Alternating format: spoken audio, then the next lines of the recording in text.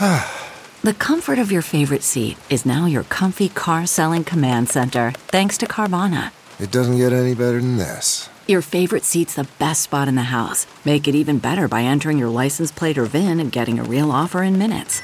There really is no place like home. And speaking of home, Carvana will pick up your car from yours after you finalize your offer. Visit Carvana.com or download the app and sell your car from your comfy place. This week in China's history, January 19th, 1431. The last voyage of famed Chinese admiral Zheng He, written by James Carter, published in SupChina, read for you by John D. Van Fleet. It's the middle of the coldest season in the Northern Hemisphere. Who wouldn't want to head for the South Seas? On a winter's day in Nanjing, 591 years ago this week, the Ming admiral Zheng He stood on the deck of his flagship, leading a fleet of vessels to do just that. It was something he had been doing for 30 years, but this would be his final embarkation. This week in China's history takes an overdue look at China's most famous admiral and his celebrated voyages, and why they are both less and more than they are often portrayed to be. Setting out in 1431, Zheng had reached 60 years old, the age for serious reflection.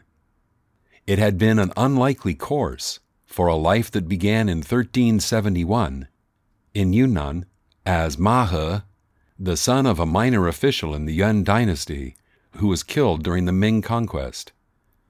Captured at 10 years old, he was castrated and enlisted into military service, thus beginning a career that would lead him to become one of the Ming emperor's most trusted advisors.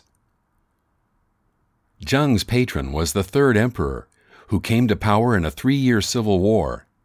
Claiming the throne from his nephew, the new Yongle emperor moved quickly to establish his legitimacy. Records of his predecessor's brief reign were destroyed and censored. The new emperor set about moving the capital itself from Nanjing to his base of political support in Beijing, where it would remain for 500 years. Internally, he purged rivals and their allies. Externally, he set out to project Ming power. Specifically, he wanted to expand Chinese influence to the south. Yongle began this through land-based campaigns into Yunnan and today's Vietnam, and in the early 15th century, he began preparing for maritime expeditions that would carry this program forward. Starting in the early 15th century, the emperor ordered the construction of great fleets. The statistics are overwhelming, especially in contrast to the European voyages that would begin a few decades later. The Ming official histories, all available online and in translation, thanks to work by historian Jeff Wade and the National University of Singapore Press, record that well over 1,000 ocean-going vessels were ordered. Zheng He's flagship treasure ships may have been the largest wooden vessels ever constructed, and larger than any ship built until the end of the 19th century. The Ming official records, and many historians, contend that the treasure ships were some 450 feet long, though other scholars, including Sally Church and Xin Yanwo, argue that the ships were only half that large. Even if that is the case, the achievements were remarkable. The fleets themselves illustrated the advanced state of Chinese naval technology. Each voyage varied slightly, but all of them had dozens and sometimes hundreds of ships. The largest vessels were multi-decked, with luxury cabins both for the officers and the many merchants who accompanied the voyages. Thousands of soldiers and hundreds of horses were aboard. If the sources are literally correct, the largest of the ships were perhaps 400 feet long, with 4 decks, and could transport 500 tons, larger than anything built in the world up to that time. Even if they were smaller, though, they were still advanced examples of naval architecture. Faster than the Spanish galleons and Portuguese caravels that would dominate Indian Ocean trade in later centuries, particularly with a trailing wind, They were designed to take advantage of the well-known monsoon winds of South and East Asia. Properly timed voyages could travel throughout the Indian Ocean basin, outbound, for half the year, returning when the monsoon shifted in the second half of the year. They were double-hulled, as the song vessels had been as well, with as many as a dozen watertight compartments. The parameters of the Ming voyages, most but not all of which were led by Zheng himself, are generally well known. The first few journeys visited Southeast Asia, transiting the Straits of Malacca into the Bay of Bengal, and then as far as Calicut, on the west coast of India. Later voyages went farther, the Persian Gulf and the Gulf of Aden, and south along the east coast of Africa, calling at Malindi and Mogadishu. There is reason to think that they may have gone even farther south, as far as today's Mozambique. There's not, despite some claims, reason to think that they rounded the Cape of Good Hope and entered the Atlantic. This last voyage, setting out in the winter of 1431, was different from the others. For one thing, there was a long gap between it and the previous expedition. More significantly, the Yongle Emperor had died, and this voyage was sent by Yongle's grandson, the Xuande Emperor.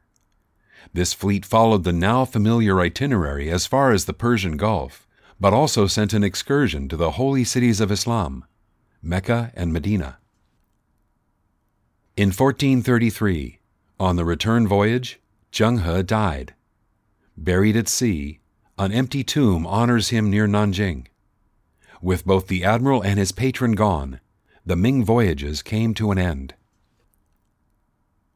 The conventional wisdom, supported by a cottage industry in Zheng He studies that has ramped up in recent decades, suggests that Zheng represents a hopeful aberration in Chinese history.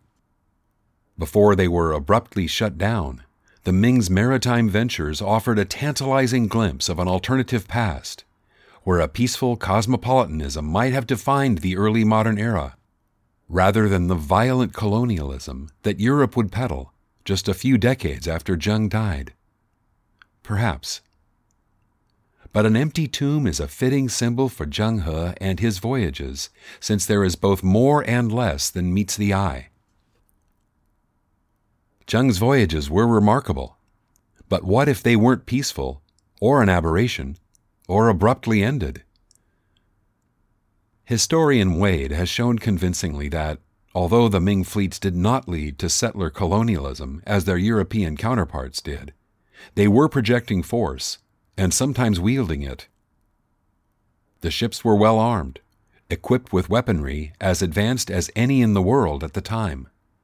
Wade cites Ming orders that describe the cannons, rocket launchers, and other firearms on board.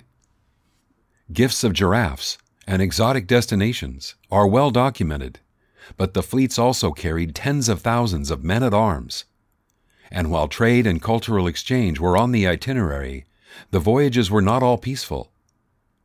Ming troops captured and took captive a Sri Lankan ruler in 1411, established a colony in Sumatra in 1407, and intervened militarily in a half-dozen other sites in India and Southeast Asia.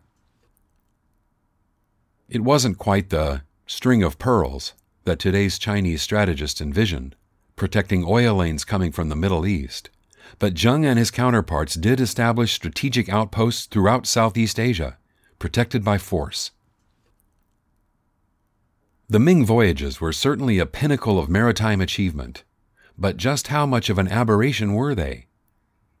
Chinese navigators had been sailing the South China Sea and beyond for centuries by the time of Zheng He.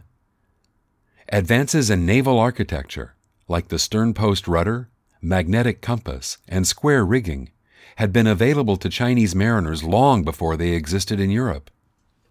The shipyards used for building Zheng's fleet had been started under the Mongol Yuan. Ports from Guangzhou to Fuzhou to Ningbo teemed with people from across the Indian Ocean basin as early as the Song dynasty. In her new book, Distant Shores, Melissa Macaulay describes how China's southeast coast was, by the Song and Yuan dynasty, quote, one node in an emerging international trade system, end quote. And finally, did they really come to an end? The easy symbolism is that the Great Wall replaced Zheng He for Ming policymakers, and that China turned inward to be pried open by Europeans 500 years later. It is true that political factionalism, high costs, and shifting strategic priorities led the Chinese state away from the sea, but China remained centrally involved across Southeast Asia. The Batavia Massacre is just one example of the semi-colonial presence Chinese retained in the region. Macaulay's book shows that the Chinese diaspora of the post-Opium War era had roots in and continuities with the Ming era and earlier. China's involvement with the sea remained before and after Zheng's treasure ships. In just a few decades, Zheng He's voyages have gone from trivia that offered an intriguing counterpoint to the European age of exploration, led by Europeans, to standard components of world history textbooks. Sometimes seen as a unicorn event, uniquely impossible to recapture, the best way to appreciate the Ming voyages might be as part of an ongoing pattern, not a fleeting peek down a road not taken.